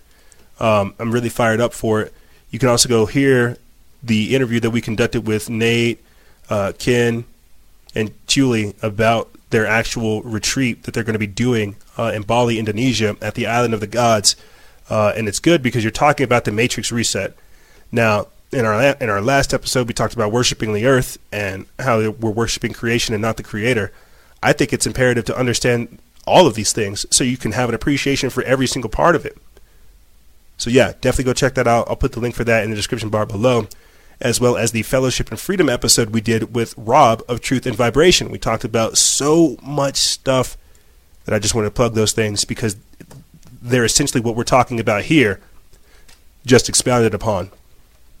So with this segment, titled Opening the Doorways, I wanted to talk about how it's our mindset and it's our perception and it's our current culture that's kind of embracing, not necessarily occultism, esotericism, what have you, but so many other, the Bible talks about this, it's the falling away, embracing so many other teachings and things, that it truly is fascinating to see it all take place. I wish there was like a spiritual studies class. But continuing on, to start this segment, right here, 4 schools in Northern Virginia claim that, quote, thousands of students in Virginia public schools identify as transgender. We put this up April 30th. It's by Ricky Scapara of End Times Headlines. It says 4 schools in Northern Virginia claim there are thousands of students in Virginia public schools who identify as transgender and should be allowed to use whatever bathroom they choose. The Washington Post reports that the Alexandria, Arlington, Falls Church, and Fairfax County School boards filled a friend of the court brief on behalf of Gavin Grimm, a biological girl who sued her school board in Gloucester County, Virginia in 2015 after being denied access to the boys' restroom. Grimm claimed that Gloucester County violated the Title IX and the Equal Protection Clause of the Constitution. The Obama administration declared that Title IX, which in the 1972 prohibited discrimination in schools, quote, on the basis of sex, also included gender identity. Grimm's case made it to the Supreme Court, but was returned to a lower court after the Trump administration abandoned the Obama era rule on transgender students. Now, Grimm's class is scheduled for a trial in July at the U.S. District Court of Eastern District of Virginia. The 4 school boards who came to Grimm's defense shot down fears that allowing students to use whatever bathroom they choose would violate other students' privacy and make them vulnerable to sexual misconduct. Quote, male students, teachers, and parents have not used the policy as a ruse to improperly access female restrooms. Sex offenders have not exploited the policy to prey on children, the school board said. Instead, they argued, it is transgender students who have suffered stigma and trauma. However, the policy has come under fire from critics ranging from conservative Christians to radical feminists. Kara Dansky from the Women's Liberation Front told Fox News host Tucker Carlson in 2017 that women are made vulnerable by these kinds of bathroom policies. Quote, "We think that women and girls are a meaningful category worth of civil rights protection," she said. Quote, "If we define sex under Title IX to mean gender identity, what we're essentially saying is that women and girl can mean anyone who self-identifies as women and girl, which makes the category women and girls meaningless as a category." And so I'll be honest with you, a lot of what I heard right there is gobbledygook. What I'm hearing is men want to be men and women want to be women, and we're going to find the laws to do so. We're going to let men go into the little girl's bathroom. We're going to let girls go into the little guys' bathrooms. And in California, you already have them talking about what it's like kinder gender. Oh my God. You know, it's pedophilia. Let's just call it what it is. It's sexual perversion. And where do you think these people are going to go from there? You know, what happens whenever, and I've said this before, what happens whenever you have some of these little prostitutes try to come on to you? Okay, and that's going to be a very serious thing. That's why they're trying to push for adults to have sex with children, because they are hypersexualizing children. They are robbing them of their innocence, robbing them of their virginity, robbing them of their divinity, saying, you know what, we're just going to go ahead and we're just going to go ahead and molest you. I feel like that's beyond dangerous. Like, beyond dangerous. And now, in response to that, and this is how it's crazy it is. They have us doing this type of crazy stuff where we just like scramble our own brains, and then you have people like Bill Maher and Alexandria Ocasio-Cortez saying that people just shouldn't have kids. He said this on his show, Real Time with Bill Maher, saying that Earth would be better if people just, did not have kids and they die or stay dead. And finally, new rule, let's take a break from bashing millennials for their safe spaces, man buns, and avocado toast.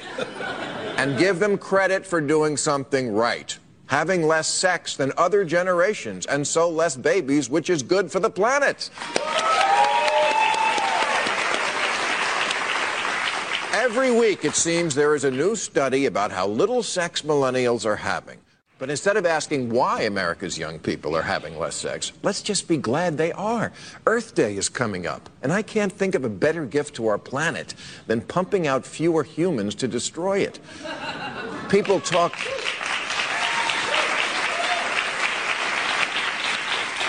a lot about bringing a cloth bag to the market and driving electric, but the great under-discussed factor in the climate crisis is there are just too many of us, and we use too much shit. Climate deniers like to say, there's no population problem, just like a... And finally, new rule, let's take... Yeah, so I hope you guys go check that out. That video currently has 20,780 views on our page. But here we go, we hear this. We hear this ideology being pushed out there. Humans are bad. The earth would be better without us. You have this ideology being put out there that your actions, you are the problem. That if you don't stop what you're doing, you're going to kill the earth. Man, the earth has been here before. Get out of here. Earth has been here longer than you, Bill Maher. Longer than you, Alexandria Ocasio-Cortez. Longer than the birth striker movements. Longer than social media. But what world do we live in where we're having less sex but more perversions? You're letting children like literally become molested. And it blows my mind. It truly does blow my mind. We recently had Earth Day come up, and I talked to you guys about that as well. You know, how that is that whole government-created holiday that essentially just tells you still that you're bad and that we need to clean up the earth. And I think I have a problem with this, because these are inherent things that people need to come to realization with so they can work on their own impact and change themselves up. But whenever it becomes this kind of fascist ideology that you're bad, right, and that we're creating all these issues, it's like you're truly only looking at things in your certain time slot, in the chronology of events, in the larger scale of events. It's minute compared to everything else, but that's how it works. The same way they want to tell all African Americans that they're slaves, you're choosing one part of history to say that this is bad, that we're condoning this, or that we're not condoning this, that we're putting this down. You see, and that's what's dangerous about it. we're moving into this time space to where we listen to everybody else other than ourselves. We listen to everything else other than ourselves. You see.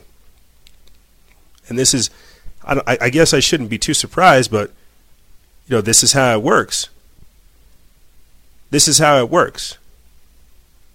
And so to start the pivot into start talking about some of the cool stuff, people are doing these types of things because they want to come into contact with something of the divine within themselves. A lot of people do these things because they're not content in themselves, and so they want to begin to know themselves a little bit deeper. But a lot of the stuff that's going on with the transgender stuff, I know these are people that don't feel comfortable in their bodies, and then you have society promoting a certain type of thing as well. There's so many different issues with this that we are opening up the doorway for so many more issues to come through.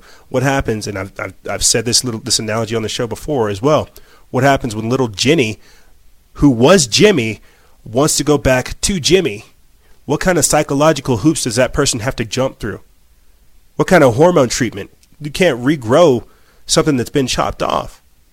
And so there's a lot of things that I have a problem with doing this, and this is all private stuff, really. If you ask me at the end of the day, whichever bathroom people should use, the gender that they feel comfortable with, this is all private stuff, private, personal, sexual stuff that people really shouldn't be voicing. And the minute that it becomes public, that's whenever we have opinions and we're allowed to operate on these types of things. Now, speaking on opinions, being out there in the public and gender, well, recently we had Coachella, and apparently there has been a massive herpes outbreak at Coachella. So imagine that. You're going there to have a great time. You see all these he, she's, and she, hims, and z's, zers, and whichever word I didn't use that's the most modern, politically correct way to say somebody that's not comfortable with them. You're going to this rave, right? You're seeing all these people dressed up, and you just go get some water, then you get this little bump on your mouth, and you're like, what is that thing? You just get herp. You just got herp. You just got herpes. There have been, I'm just going to play for you guys this report. There have been a record number of reports of measles, of herpes outbreaks at Coachella. So you got measles popping off over there in New York. Herpes happening over here in California. Oh, but we all need to get the shot. We also have another health alert for you, this one for Coachella attendees. There is a record-setting surge in herpes being reported around this year's concert series. A website that diagnoses and treats herpes says that cases skyrocketed in towns surrounding the music festival. That includes Los Angeles and San Diego, where many of those concert goers live. The website reports that between the 2 weekends of Coachella, they saw 250 cases per day. Wow. And that is a record. Wow. 250 cases per day. So, what happens whenever you have a hypersexualized generation that just wants to have a whole bunch of sex? They remove love. They remove compassion. They remove understanding, understanding, overstanding. Well, I'll tell you what they do. They end up doing everything that Bill Maher and Alexandria Ocasio-Cortez want them to do. They begin to have all the sex with no love. They begin to stop having less kids, having no kids at all. Because marriage is archaic, because traditional home values are archaic. Free love. Everybody should be able to love everybody. Nobody owns anything. You see how this is that mindset still propagating out there, opening up the doorways. You see, you can't really be the salt of the earth if you really keep sugarcoating everything. And that's the problem, is we're sugarcoating everything and nobody's getting any of the sustenance that's required. You see. So with the time that we have, I have like 3 articles I want to go over with you guys, if we can. We're talking about energy healing, aliens breeding with humans, and how CERN would essentially be the opening up the gateway. Now, because that CERN article I find is so fascinating, we're going to go ahead and jump into that so it can set the stage so people understand what's coming from the other side, both not necessarily physically, but spiritually and multidimensionally. And I talk about this all the time because people need to understand that there is a more spiritual aspect to what's going on. So when you're going to those raves, you are spiritually having sex with everyone there. You are spiritually getting it on. And so you can't be surprised when you come home and you got the herp, When they tell you that there's chemicals in the air that you're feeling tonight, well, yeah, people are taking ecstasy, they're taking Molly, they're taking ketamine, they're taking whatever kind of designer drugs out there. It's entering their system. They're sweating it. It's evaporating. That's for sure. Drugs in the air. But let's talk about what's not seen. Let's talk about what is strange. This is an article from Sequoia Kennedy from Mysterious Universe. We put this up April 23rd. It says, the Large Hadron Collider scientists reveal that a new plan to trap dark matter says that the Higgs boson may be a portal to the dark world. And to correlate this, to show that other people had caught it, I combined it with this article from Skywatch TV. At the University of Chicago, CERN Stargate's Higgs boson discovery could be tied to the portal of the dark world. We put this up April 25th. It says now that they've identified the Higgs boson, scientists at the Large Hadron Collider have set their sights on an even more elusive target. All around us is dark matter and dark energy, the invisible stuff that binds the universe and the galaxy together. But no one has been able to directly detect it. Quote, we know for sure that there's a dark world and there's more energy out in it than there is in ours, said Lian Tao Wang, a University of Chicago professor of physics who studies how to find signals in large particle accelerators like the LHC. Wang, along with scientists from the university and U Chicago affiliated Fermi Lab, think they may be able to lead us to its tracks. In a paper published April 3rd in Physical Review Letters, they laid out an innovative method of stalking dark matter in the LHC by exploding a potential particle's slightly slower speed. While the dark world makes up more than 95% of the universe, scientists only know it exists from its effects. Like a poltergeist, you can only see when it pushes something off of a shelf. For example, we know there's dark matter because we can see gravity acting on it. It helps keep our galaxies from flying apart. Theorists think that there's one particular kind of dark particle that occasionally interacts with normal matter. It would be heavier and long-lived than other known particles, with a lifetime of up to 1/10 of a second. A few times in a decade, researchers believe that the particle can get caught up in the collisions of protons that the LHC is constantly creating and measuring. Quote, one particularly interesting possibility is that these long-lived dark particles are coupled to the Higgs boson in some fashion, that the Higgs is actually a portal to the dark world, said Wang, referring to the last holdout particle in the physicist's grand theory of how the universe works, discovered at the LHC in 2012. Quote, it's possible that the Higgs could actually decay into these long-lived particles. The only problem is sorting out these events from the rest. There are more than 1 billion collisions per second in the 27-kilometer LHC, and each one of these sends subatomic chaff spraying in all directions. And if you guys go to the actual article, you can go find the link that shows you the studies and some of the other things surrounding that. And what I wanted to do to try to illustrate that, because for some strange reason I have this fascination with dark matter and whatever that means. It's the same way that they say that we have junk DNA. I don't think it's junk DNA. I just think it's stuff that we haven't learned to comprehend yet. The same way that we're just now moving into that time frame of talking about quantum computing and quantum mechanics and quantum physics and how indeed we are all tied together. What they're saying is that the Higgs boson could be that particle that essentially dissolves into that ethereal spiritual stuff, into that dark matter that we can't see. And so part of me is like, so what you're saying is that we can be traced as we move into this disillusion or to this disseminated state. I find that so fascinating. But if that's the case, that must mean that it can also work in reverse. Like Nikola Tesla says with the luminiferous ether, how we're able to pull stuff from that ether, the aether, into here, the manifestation. One such thing being this, a new study that finds changes in the cancer cells when exposed to energy healing. Now, one of our favorite documents, and I don't know if it talks about this so much as I do, Aaron Walia of Collective Evolution, we put this up April 30th, but one of the documents I carry around all the time is clearly Agenda 21, but Project Grill Flame, Project Sunstreak, Project Centerlane, and Project Stargate. And in this, they talk about Carillion photography. And it's the ability to take a photo of your hand, per se, right? And it's able to see the light emittance of it. And if you go into detail or you go listen to I think either part 1 or part 2 with Adam Nix and JC Abbott of the Wayfinder podcast, I go into depth about that and how they begin to practice energy point healing, finger healing. It's like the Christian practice of laying on the hands and then praying. That's essentially what energy healing is. But if that's the case, are we acting as the vector point for that healing energy to where we can redirect it? Let me get into this article. It says a question that's become more prominent within mainstream scientific circles is whether or not the mind can affect matter. The connection between human consciousness or factors associated with the human consciousness, such as intention, thoughts, feelings, and emotions, and the physical realm, is fascinating. This is precisely why nearly all the founding fathers of quantum physics were so preoccupied with learning more about consciousness and non-material science in general. For instance, the theoretical physicist who originated quantum theory, Max Planck, regarded, quote, consciousness as fundamental and matter as a derivative from consciousness. Now, before I continue on, because that's just so powerful to think about, that's what I'm saying. When they're saying at the University of Chicago with CERN that the Higgs boson is the portal, are we the portal? Right?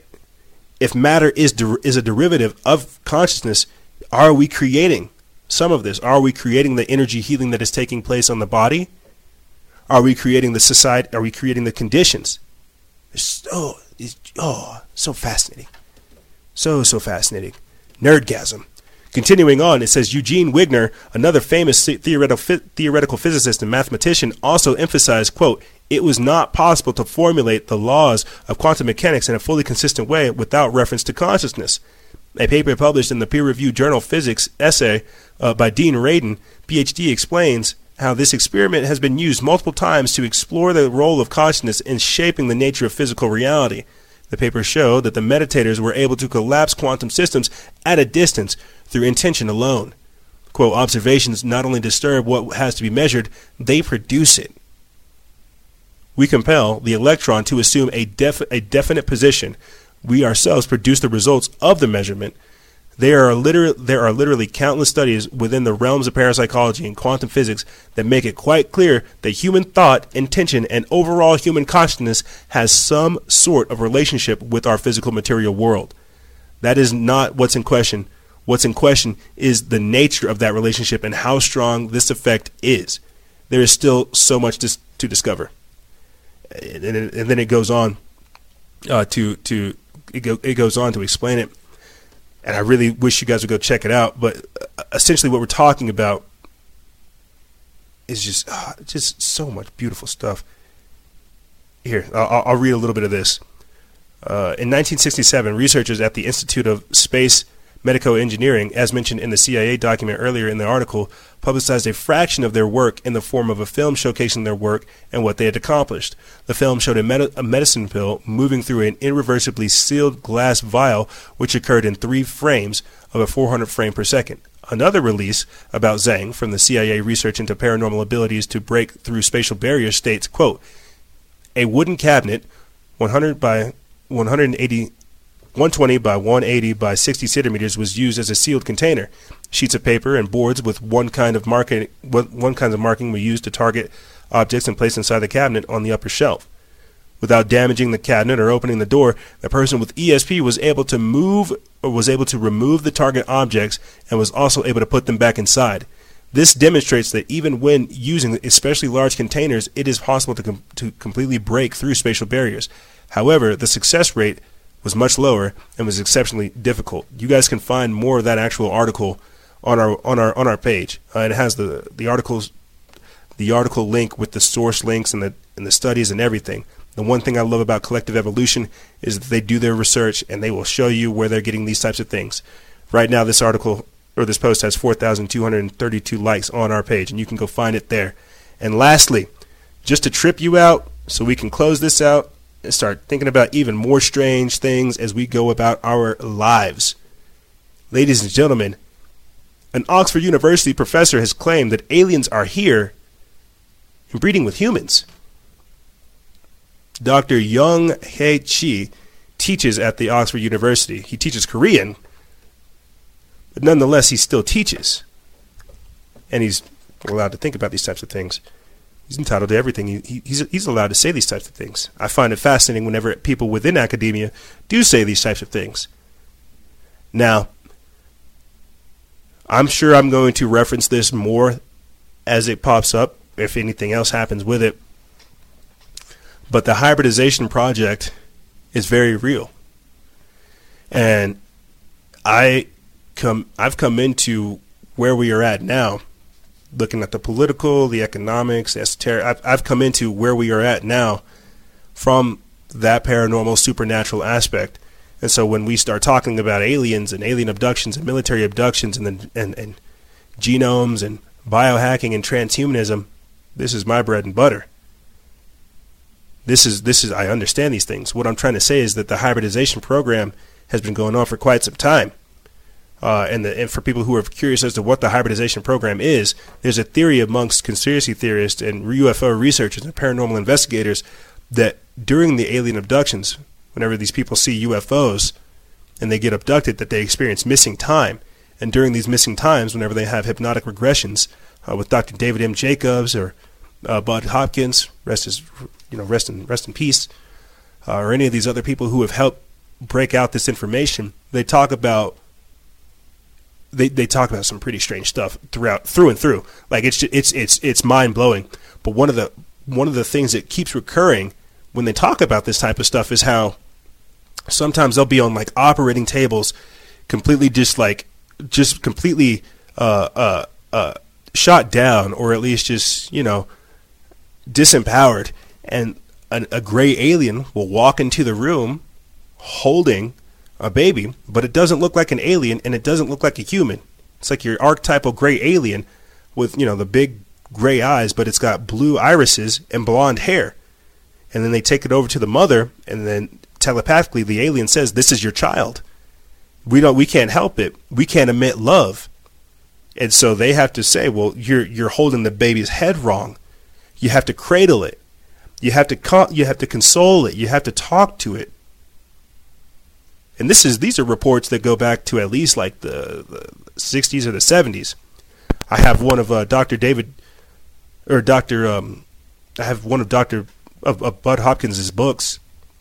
The name escapes me at the moment, but there are all kinds of depictions of just that. I might have to do like a whole separate thing on this because I find all this stuff so fascinating. But let me get into this article right here. We put this up April 29th. It's by Paul Seaburn from Mysterious Universe. It says, quote, "So they came not for the sake of us, but for the sake of them, their survival. But their survival is actually our survival as well. The survival of the entire biosphere." Oh, I want to say this, and I'll finish reading some of this. That's one of the theories in relation to this, into aliens and extraterrestrials, air quotes, is that they're actually time travelers from our future, and that they've come back to our present day time period to collect the genomes before things actually went wrong, before they became these androgynous, genderless creatures, these genderless things. You don't think that's too far fetched until you start moving into this world that we're at now, talking about transgenders, transhumanism, gender identity, blah blah blah blah blah blah blah blah. You don't think that could be a reality until you see what they're starting to do with genders today. I also say that one of the reasons as to why they're coming up with so many different genders, identities, and sexualities, LGBTQP 4, 5, 6, 7, 8, all these different things, is because of what's going on with Roundup, what's going on with glyphosate, what's going on with what we're eating. What happens if down the line, Alex Jones says this all the time, the water is turning the frickin' frogs gay. What happens if down the line that the crops are actually turning people's genders off or inverting people's genders? What happens when they have two sets of genitalia or a half a set? And so then we start doing all kinds of different things to our gender. And by doing so, we begin to pollute the bloodline and then create these alien humans. Crazy stuff, I know, right? But that's probably why you're still here. But continuing on, Dr. Young Hae Chi teaches at Oxford University, so he must know what he's talking about, right? Sure. He teaches Korean, but that hasn't stopped him from delving into other subjects, like the idea that aliens are here and breeding with humans to create hybrids that will be better suited to survive on their home planet and ours. Quote, "It may be more or less assumed that the hybrid project is a response to the impending demise of human civilization. A recent article in the Oxford Student recounts a lecture titled Alien Abduction and the Environmental Crisis, which Dr. Chi presented in 2012 at the at the AMOC, the Anomalous Mind Management Abductee Contact Helpline conference in Nottingham. It says AMOC was founded in 2011 by Joanne Summerscale and Miles Johnson to offer some emotional support to traumatized abductees. And before I go into that as well, so much to break down with all this, because what we're talking about is how this was the main thing with the Space Brothers and the alien agenda, particularly the abductee phenomena, the contactee phenomena, not the abductee phenomena, the contactee phenomena. That's why they said you need to get rid of your nuclear wars. You need to get rid of all of your weapons, because you're distorting time. You're destroying the planet. And then after that, that's when it transformed into the abductee. After they got done, not necessarily going through a denuclearization process or nuclear disarmament process, but that we kind of dialed back from that we started to see this. That they began to start taking people, not meeting them out in the desert or not meeting them out in the woods somewhere, but that they were coming to actually take people from their bedrooms to conduct these type of experiences. So yeah, people could be traumatized from these types of things. But continuing on, it says many people experience ridicule, vilification, isolation besides what they're going through. We offer non-judgmental interviews and an opportunity to talk about it. Dr. Chi reportedly told attendees he's a follower of a longtime U.S. abduction researcher, Dr. David Jacobs, who believes second-generation human-alien hybrids are in the process of colonizing Earth. And he's right, because Dr. David M. Jacobs has said that before, that a lot of the particular people that he was working with regression hypnosis were actually talking about how they've met their children, how they've somehow grown or gone through this rapid growth process, and they'll be in their apartment, they'll be doing random things, and then they'll just get this weird feeling that somebody's watching them, and then they'll look outside, and then they'll see somebody staring at them from their apartment. A few more weeks go by, right? And then that same person that was staring at them from the apartment or from the street at the apartment months ago is standing in the same hallway. And so these kinds of strange encounters happen all throughout this person's lifetime. But then whenever it meets that culmination point, that's when the alien child walks up to the seed parent and says, "Hey, look, they sent me."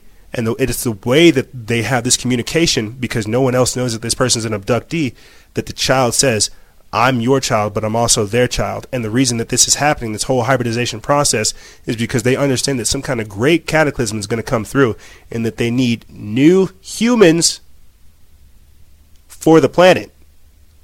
And this is all so fascinating to me. It really is. That's why I'm still absorbed by it, even to this day. But continuing on, it says that human-alien hybrids are in the process of colonizing Earth.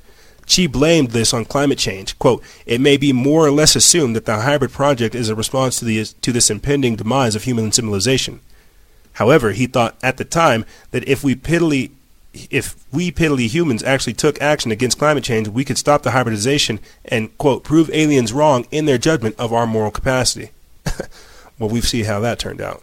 Dr. Chi has now written a book about these and other aliens titled Alien Visitations and the End of Humanity. He told the Oxford student about the 4 types of aliens already on Earth: small, tall, and bold aliens with scales and snake eyes, and finally, insect-like aliens, and warned that insect-like aliens have ruled over us.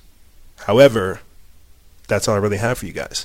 If you want to go read more, you want to learn more about that, go looking at things like the hybridization program, the alien agenda, the secret space program, Space Force, the Space Corps. Go back to that article. We put that up April 29th. You can find it on our Instagram page or on Fedbook as well, because this is a powerful topic that clearly I wanted to wait until the end of the episode to get your mind racing in that direction. Clearly, this is stuff that we're still figuring out and that we still have to think about. Aliens and climate change? How fascinating could that be? But I'm pretty sure we'll talk about this, in the future as well, because this is not a simple subject, and it's not going away. We truly do live in interesting times, and while all these types of things are happening, the crisis at our border, things like climate change, what's going on with our political system, the socioeconomic reformation, the technocracy on steroids, the social engineering, and more, we are living in such tremendous times that it's imperative that we keep our heads cool that we can't allow for ourselves to be deceived. It's important to study these things, to look at these such things, but also put them into place, to keep ourselves in check. We can't allow ourselves to be slaves of our emotions, otherwise we'll be led astray. And that's why it's imperative that we keep a cool head and that we find like-minded minds in these troubling times and double down. Because I assure you, our adversaries are, and we can't walk through this alone. No one is supposed to be doing anything alone, because we are all that we have. However, that's all I really have for you guys. Ladies and gentlemen, this is Global Destabilization, Urban Warfare, and Opening the Doorways.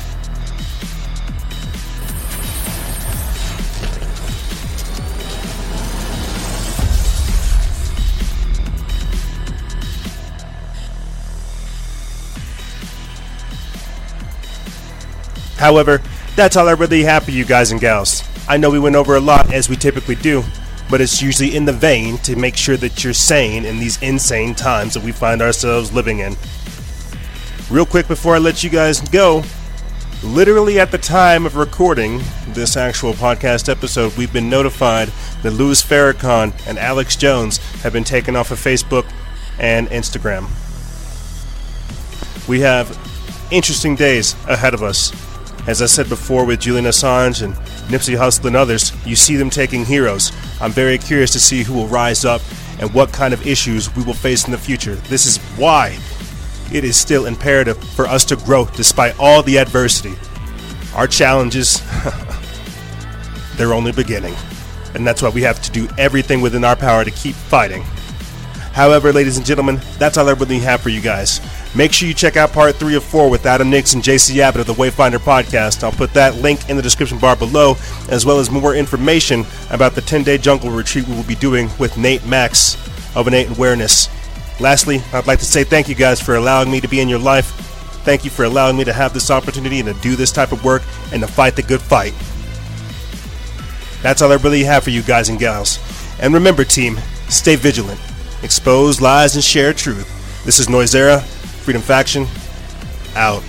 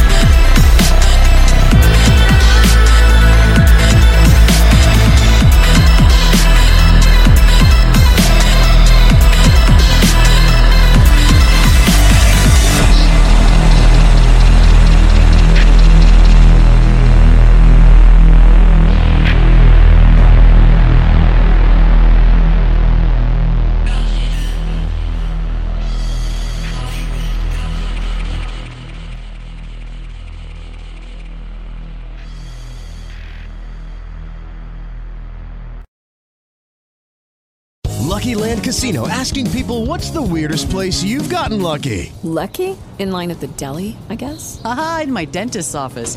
More than once, actually. Do I have to say? Yes, you do. In the car before my kids' PTA meeting. Really? Yes. Excuse me, what's the weirdest place you've gotten lucky? I never win and tell. Well, there you have it. You can get lucky anywhere, playing at LuckyLandSlots.com. Play for free right now. Are you feeling lucky? No purchase necessary. Void where prohibited by law. 18+. Terms and conditions apply. See website for details.